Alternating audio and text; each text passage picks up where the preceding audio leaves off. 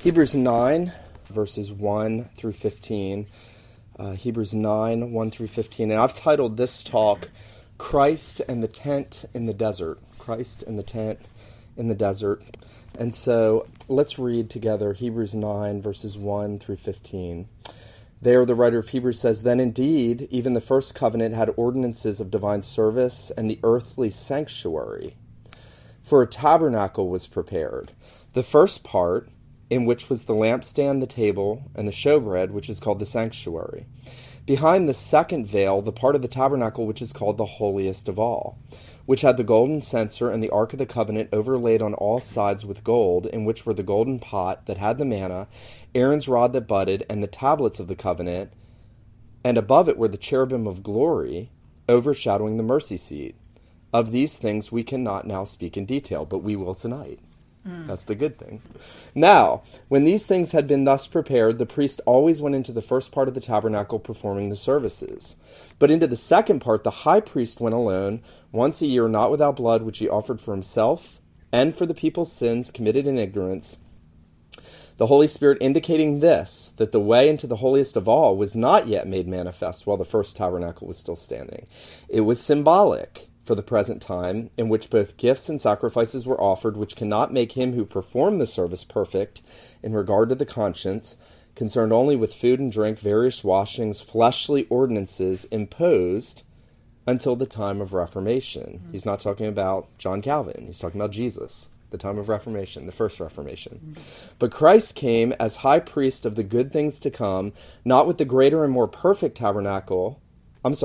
But Christ came as high priest of the good things to come with the greater and more perfect tabernacle, not made with hands, that is not of this creation, not with the blood of goats and calves, but with his own blood he entered the most holy place, once for all, having obtained eternal redemption. For if the blood of bulls and goats and the ashes of a heifer sprinkling the unclean sanctifies for the purifying of the flesh, how much more shall the blood of Christ, who through the eternal Spirit offered himself without spot to God, cleanse your conscience from dead works to serve the living God. For this reason, he is the mediator of the new covenant by means of death for the redemption of the transgression under the first covenant, that those who are called may receive the promise of eternal inheritance. Now, turn over to chapter 10 just briefly. I think that the writer of Hebrews is sort of picking up his thought here. He says, For the law, having a shadow of the good things to come, not the very image of the things, can never with these same sacrifices which they offer continually year by year make those who approach perfect.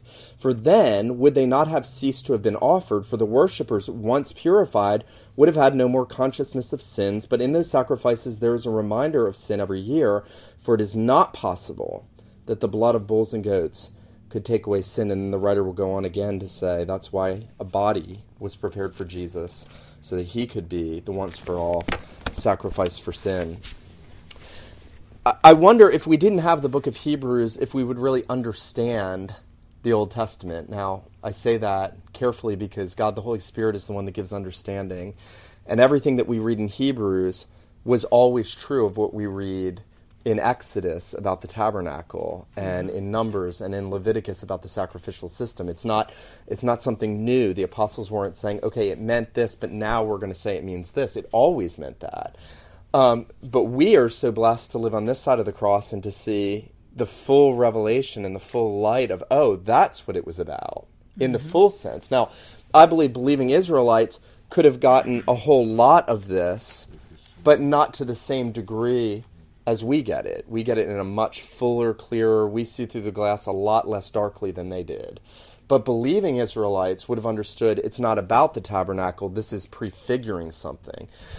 Now, it's interesting because in the Old Testament, I've given you guys a lot of this over the last weeks, but when we talk about the tabernacle, we can't understand that or the temple without understanding Eden. And remember, we said all of those things are little stepping stones in the restoration of God's dwelling with man, ultimately in the new heavens and the new earth, which will be better than Eden, because Eden could be lost, because it was lost.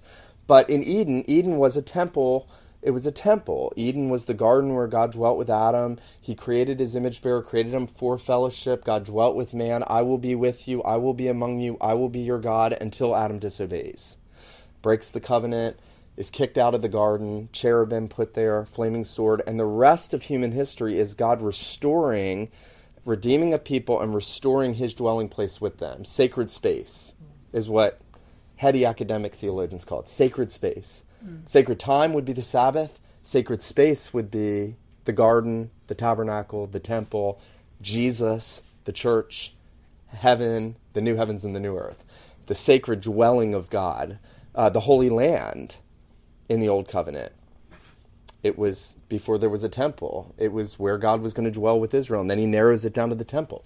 There's something very similar, though, in the Old Testament between the tabernacle and the temple that's different than anything else God does, really from Eden till Christ. And what's interesting is that the tabernacle is a tent. Mm-hmm. And it's a tent just like the tents that the Israelites had. That's going to become enormously significant. The temple is a house, just like the houses the Israelites have. The significance, in one very obvious sense, is that God is going to dwell with his people. In order to dwell with his people, he has to become like his people. Now, all of this is going to prepare us for Jesus, who tabernacles among us, right? Mm-hmm. John 1, the Word became flesh, and literally in Greek, he tabernacled among us. He was enfleshed. God came and dwelt, and in order for him to do that, he became like us. Mm-hmm. He took flesh and blood to himself, Hebrews 2. Just as the children had partaken of flesh and blood, he himself likewise shared in the same. And so all of this is preparing us for the coming of Jesus. But one very obvious point that we don't want to miss is that God is about being with his people, and God is going to identify with them in some way. They were traveling through the wilderness.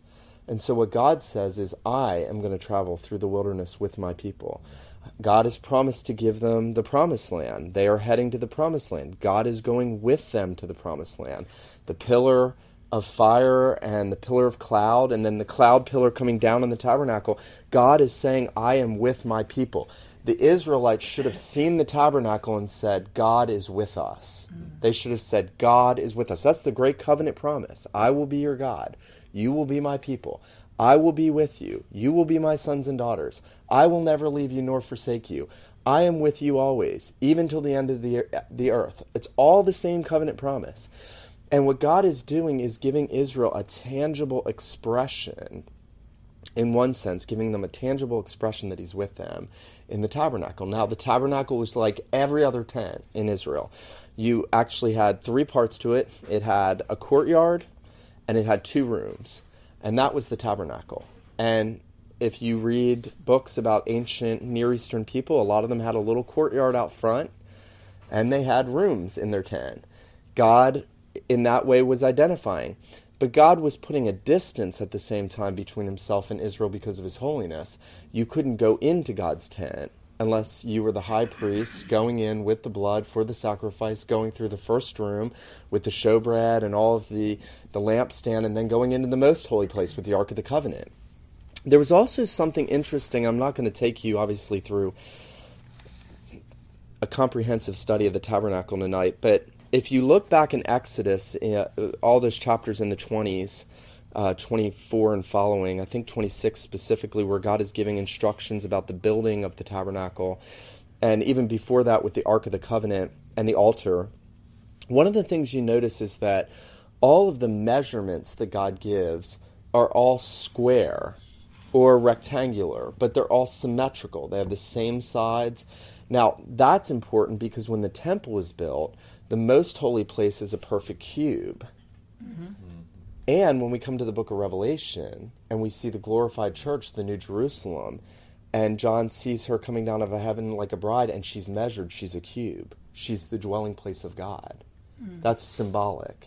In the Old Testament, though, when God gives these, just like with the Ark of the Covenant, these precise measurements, I think a very simple explanation is that God is showing that his redemptive work is complete. It's going to have a completeness and a perfection to it. So the altar was a symmetrical box on which the sacrifice was made. The Ark of the Covenant, much like the altar, was a very symmetrical box with the law inside and the manna and the Aaron's rod that blossomed and the measurements of the courtyard and the measurements of the 2 rooms. It was all cubes and symmetrical in every way. And I think very simply that just shows the completion, the wholeness, and the perfection of God's redemptive work and what he's going to do. Now, the writer of Hebrews is going to tell us that it was never about the tabernacle.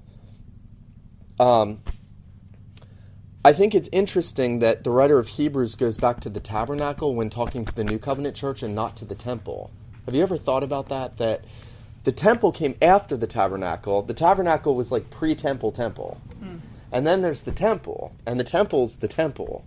And that's not going anywhere unless God has it destroyed, and he does. And that's the most significant thing in Israel's past.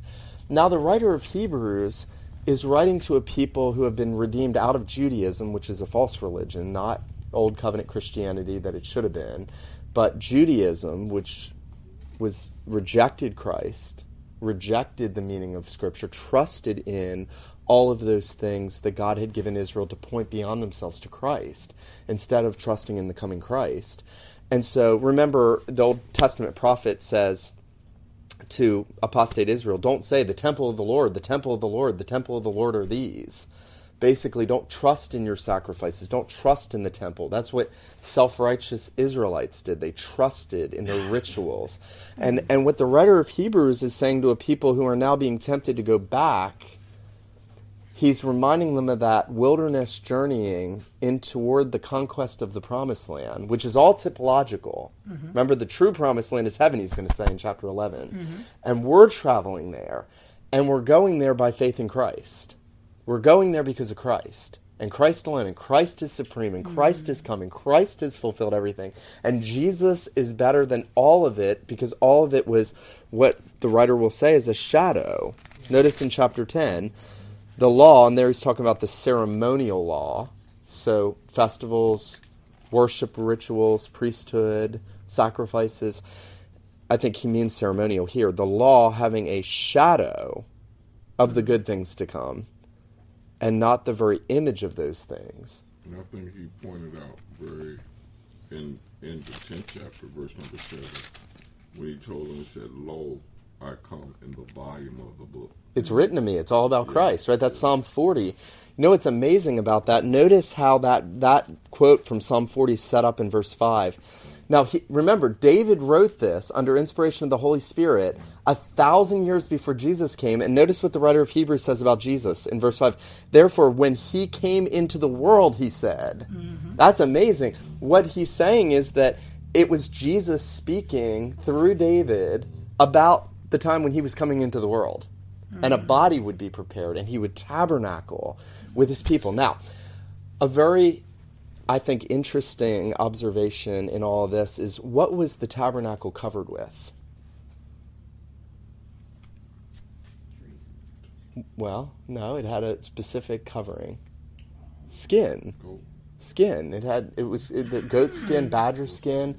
That is a picture of the enfleshing of Christ. Now, I know those are animal skins, but remember, animal skins went on Adam and Eve. Remember, God covered them with those typical animal skins.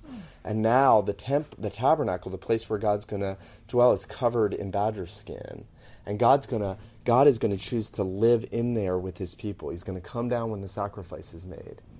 Now, let's talk just briefly tonight. And I, again, at least just want to introduce some of this. There's so much. But let's talk about what the writer of Hebrews says there at the beginning of chapter 9. When he talks about the outline of the tabernacle, the blueprint, he explains that, right, there were these rooms. The tabernacle was prepared. There were 3 parts, really. The outer court, the inner, and then the most holy place. Now, remember, I've taught some of you in the past that there's this interesting thing in the Old Testament where God has this 3-stage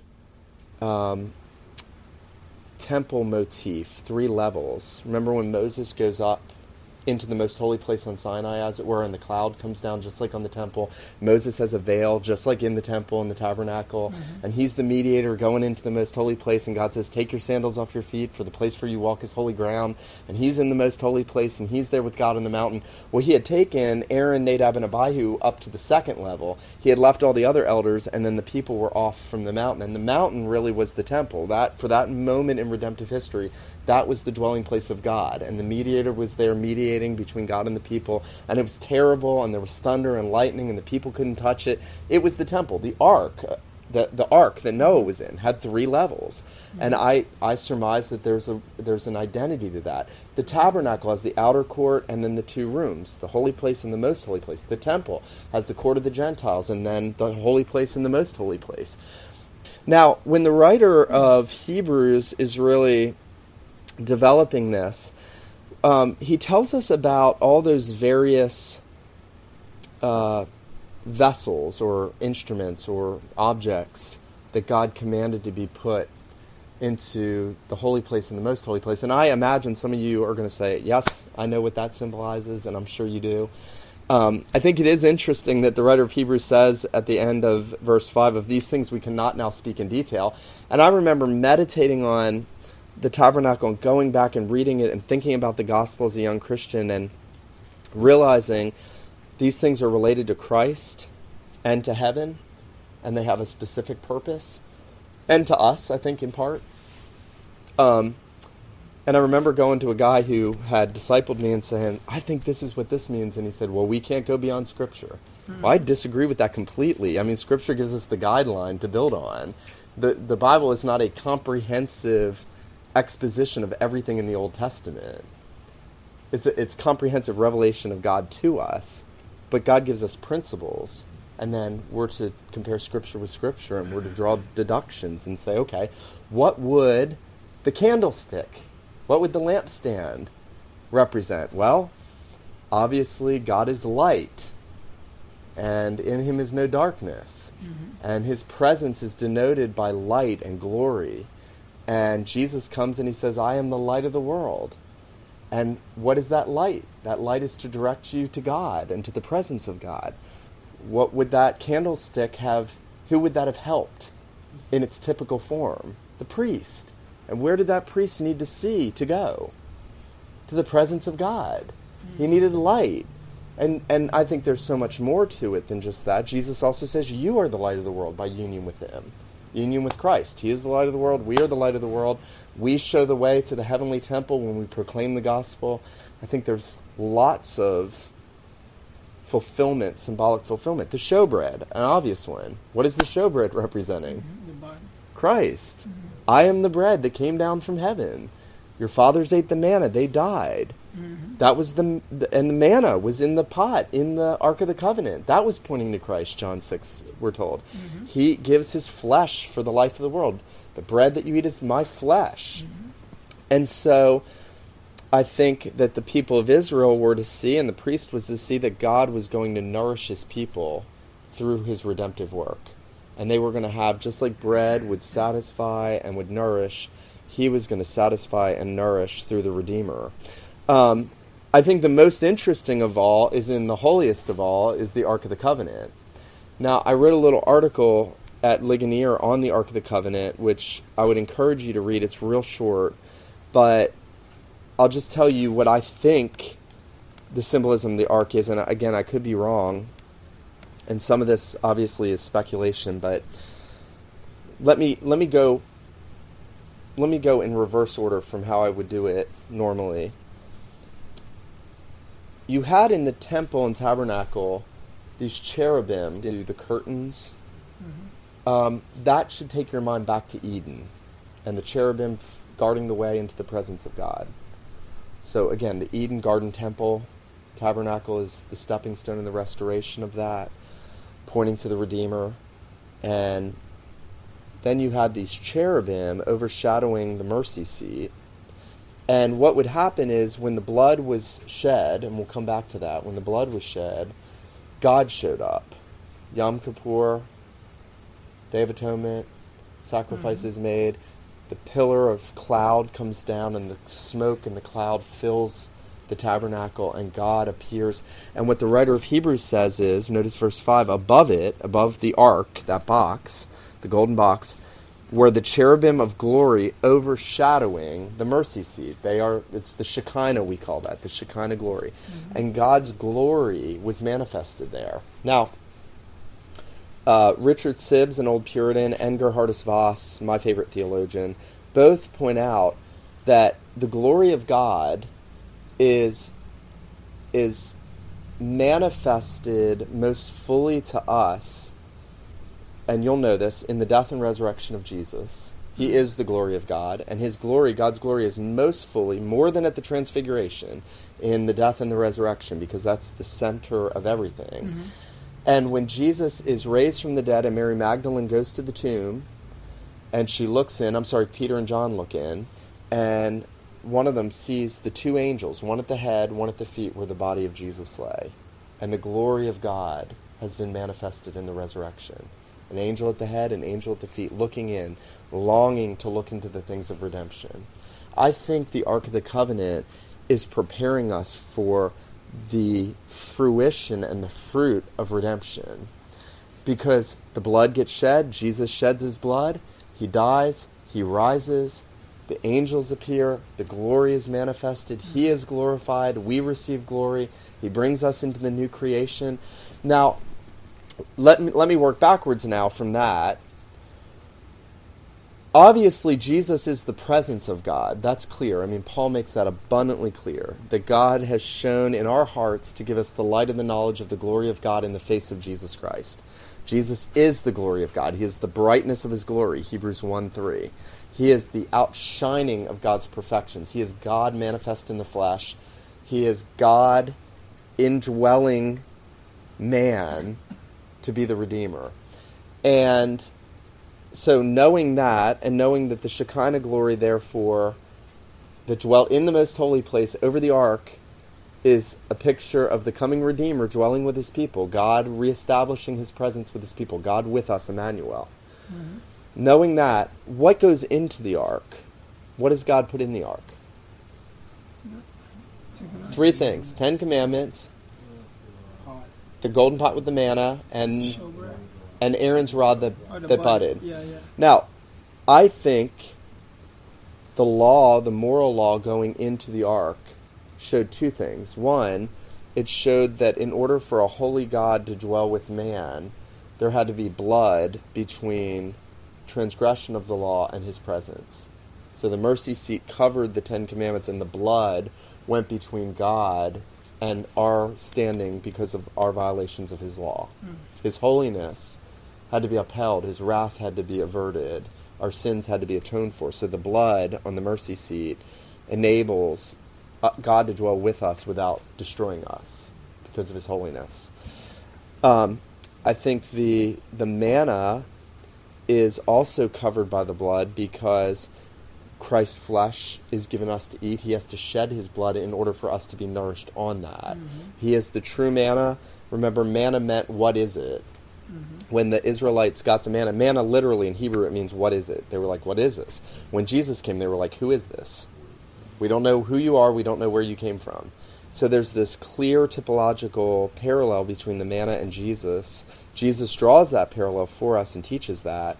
But it is interesting that manna, which God sustains his people with, it's like an endless supply of sustaining nourishment, is kept in the ark because I believe Christ, through his saving work, is that for his people forever.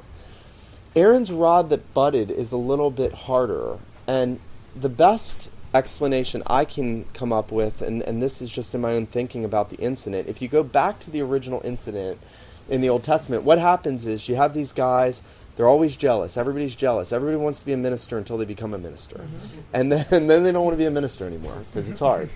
And everybody wants to be high priest, even though the high priest had to do a ton of work and he got no land, and everybody complained a bit against you. And some of the Levites got jealous of Aaron being high priest, and they wanted to be high priest. And so they came and they grumbled, and so, Moses and Aaron came up with that scheme. We're going to put our rods out. Whoever's rod blossoms, that's the one. the Lord has chosen. The whole point of the rod. Now remember, the rod is also probably the rod used against Egypt too. The rod of justice bears fruit for the people of God, which is pretty cool, because that's the rod of judgment and wrath, and yet it bears fruit. So if it's the same rod, you have that interesting connection. But I think it's the same purpose of Hebrews. What is the point of Hebrews? God chose his son to be high priest, that nobody takes that honor to himself. And so Christ keeps the law in himself. Christ pays for the law. He keeps the law is kept in him.